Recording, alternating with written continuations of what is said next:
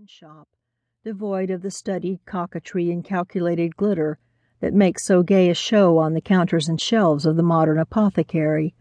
But Francis liked the old chemist and believed in the scrupulous purity of his drugs. The medicine was sent in due course, and I saw that my brother took it regularly after lunch and dinner. It was an innocent-looking white powder, of which a little was dissolved in a glass of cold water. I stirred it in, and it seemed to disappear, leaving the water clear and colorless. At first Francis seemed to benefit greatly. The weariness vanished from his face, and he became more cheerful than he had ever been since the time when he left school. He talked gaily of reforming himself and avowed to me that he had wasted his time. "I have given too many hours to law," he said, laughing. "I think you have saved me in the nick of time. Come, I shall be Lord Chancellor yet, but I must not forget life. You and I will have a holiday together before long.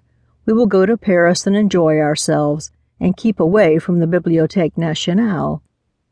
I confessed myself delighted with the prospect. "When shall we go?" I said. "I can start the day after tomorrow if you like." "Ah, that is perhaps a little too soon.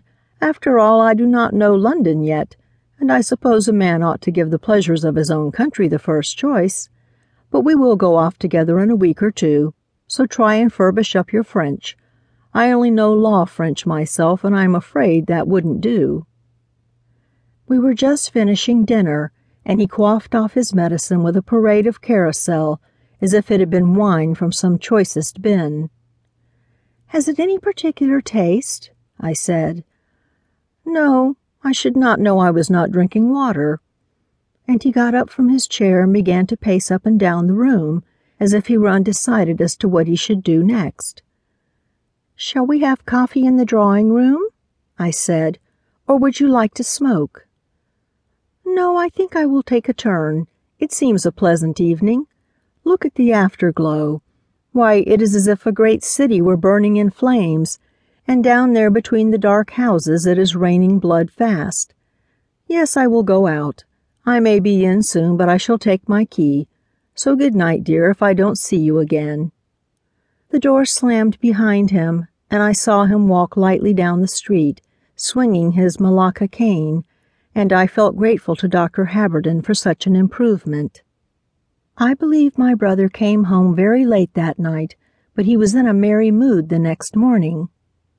"I walked on without thinking where I was going," he said, enjoying the freshness of the air enlivened by the crowds as I reached more frequented quarters. And then I met an old college friend, Orford, in the press of the pavement, and then, well, we enjoyed ourselves. I have felt what it is to be young and a man. I find I have blood in my veins, as other men have. I made an appointment with Orford for tonight. There will be a little party of us at the restaurant. Yes, I shall enjoy myself for a week or two, and hear the chimes at midnight, and then we will go for our little trip together." Such was the transmutation of my brother's character that in a few days he became a lover of pleasure, a careless and merry idler of Western pavements, a hunter out of snug restaurants, and a fine critic of fantastic dancing. He grew fat before my eyes and said no more of Paris, for he had clearly found his paradise in London. I rejoiced, and yet wondered a little, for there was, I thought, something in his gaiety that indefinitely displeased me, though I could not have defined my feeling. But by degrees there came a change. He returned still in the cold hours of the morning, but I heard no more about his pleasures, and one morning as we sat at breakfast together, I looked suddenly into his eyes and saw a stranger before me. "Oh, Francis!" I cried. "Oh, Francis, Francis, what have you done?" And rending sobs cut the words short.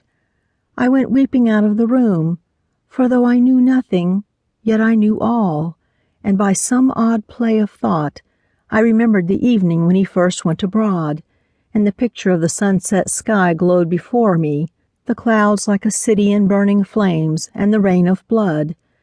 Yet I did battle with such thoughts, resolving that perhaps, after all, no great harm had been done, and in the evening at dinner I resolved to press him to fix a